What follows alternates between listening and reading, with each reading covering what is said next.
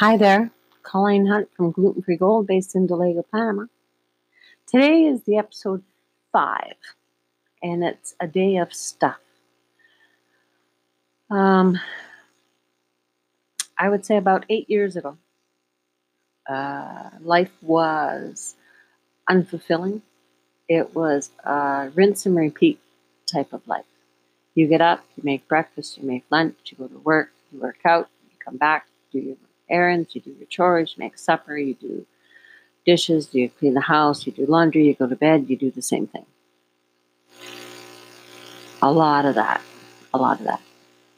But that's the example that my mother gave us. You get up, you do your stuff, you go to sleep, you get up and you do it again. And you do it again. And you do it again. But the problem was that I was noticing my life was unfulfilling. It seemed to, it's a good life, great vehicle, great home, great everything. But there was such a large hole of emptiness that would just be hovering around the edges of my days. Uh, I tried working out. I tried competing in the Highland Games. I tried uh, do more gardens, do less gardens.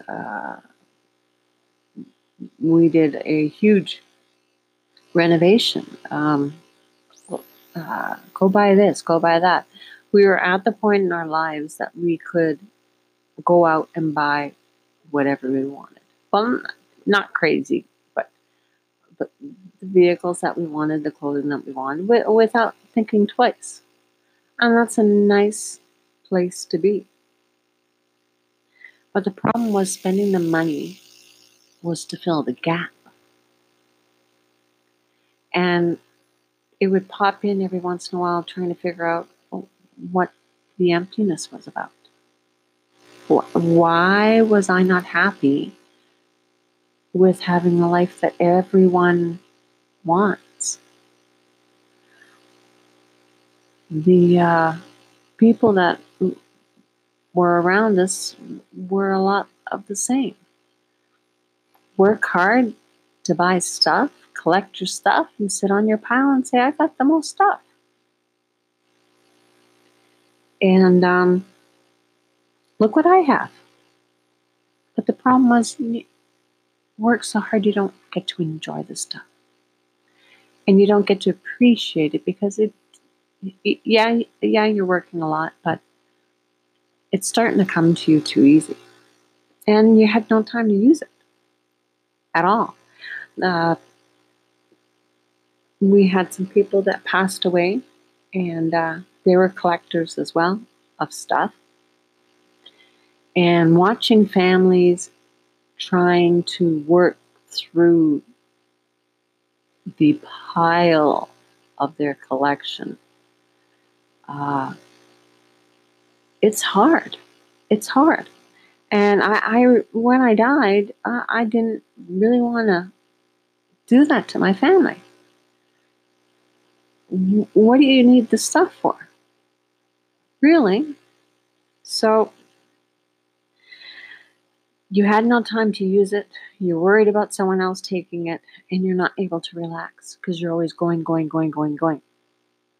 So, uh, right about this time, the tiny house movement was starting.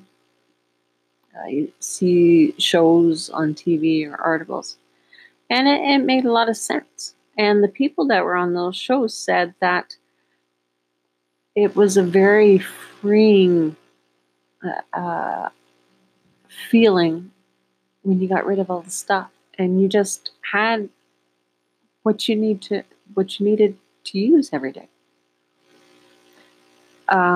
The acreage that we were on, it was the first time that we had sat still for any period of time. Usually it was 2-3 years and then we'd move. So I would normally clear out our clutter and our collections, uh, just to necessitate a smoother move.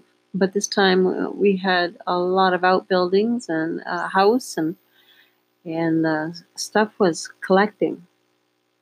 And my husband loved collecting. He likes his stuff. That's his choice. But I I was starting to see that there must be an answer. Like if if you cleaned out the clutter of my life, maybe it would clean out the feelings, or I could find the feelings that I was looking for. So at this time, I was going through divorce proceedings, and I had the thought one day. I said, maybe I should retire. And I called my mom and I talked to her, and she said, retire?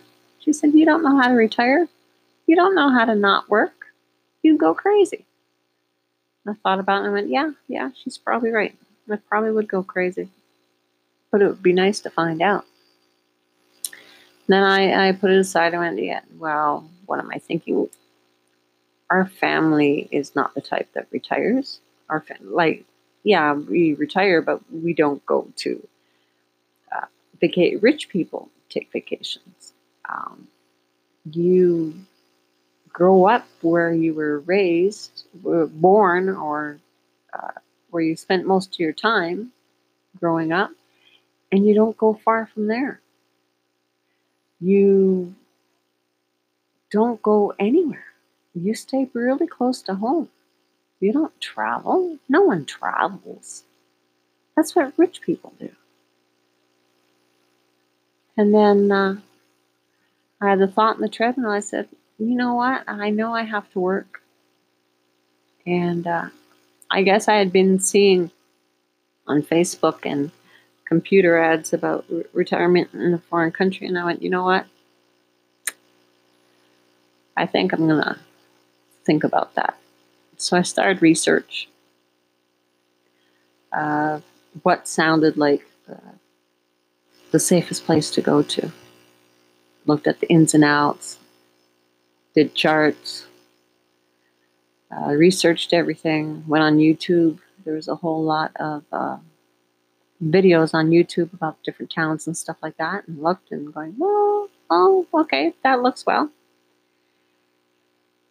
And then once I made the decision, it was full speed ahead.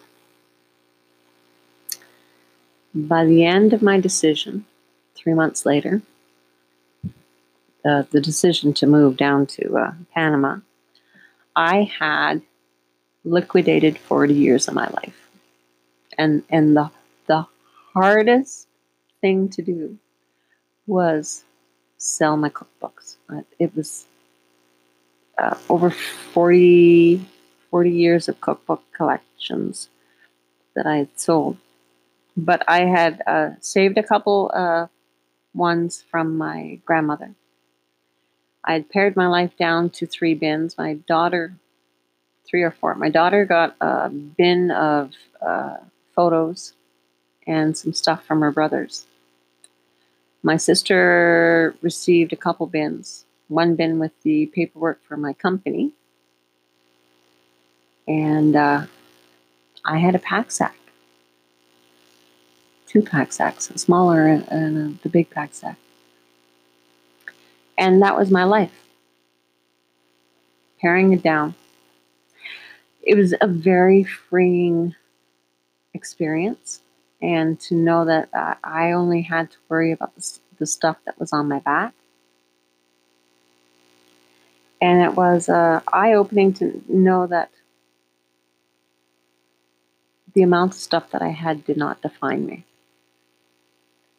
But I also know me. Uh, I will do something 100%, but this was going to be something that was way over the top. So I made sure when I came down to Panama that I made it so difficult it wouldn't be easy for me to return if I had a change of heart or if it got difficult. So I had, I got rid of my truck that I loved so much. Got rid of my truck, and it was right. It was the right thing to do because I bet you 3 or 4 weeks in, when I was down here, I it was too difficult. It hit me like a ton of bricks one day of the enormity of my decision to come to a country where I didn't speak the language, where I knew absolutely not a soul, never been here before, never traveled before. So I didn't know the ins and outs of traveling in a foreign country. And older, single female, yeah, it was an eye opener. But if I hadn't cut the tie so severely back home, when things were getting rough for me, I would have headed back. And I cut those ties so I would have to try 100%. I didn't want to run back home with my tail between my legs and say, "Oh, I tried. That's it." I wanted to make sure that I gave it my all. And you know what? I'm still I'm still a stuff collector. It's hard to believe I've only been here 4 years, but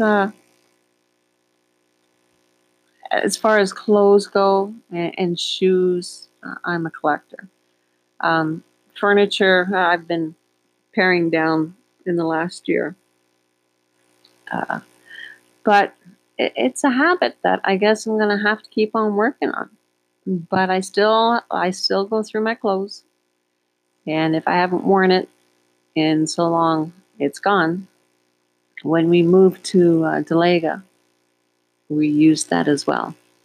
If anything that we had that we were moving that we didn't use in the last 6 months, it was gone. And that's the way to do it. Like I said, it's a simple life here. It's a laid back life. It's a polite life here. It's not rush, rush, rush. And you could do what you choose to do, not what you think everyone else thinks you should do. So, sorry about my ramblings this time. And this is episode 5, Colleen Hunt, Gluten Free Gold. Thanks.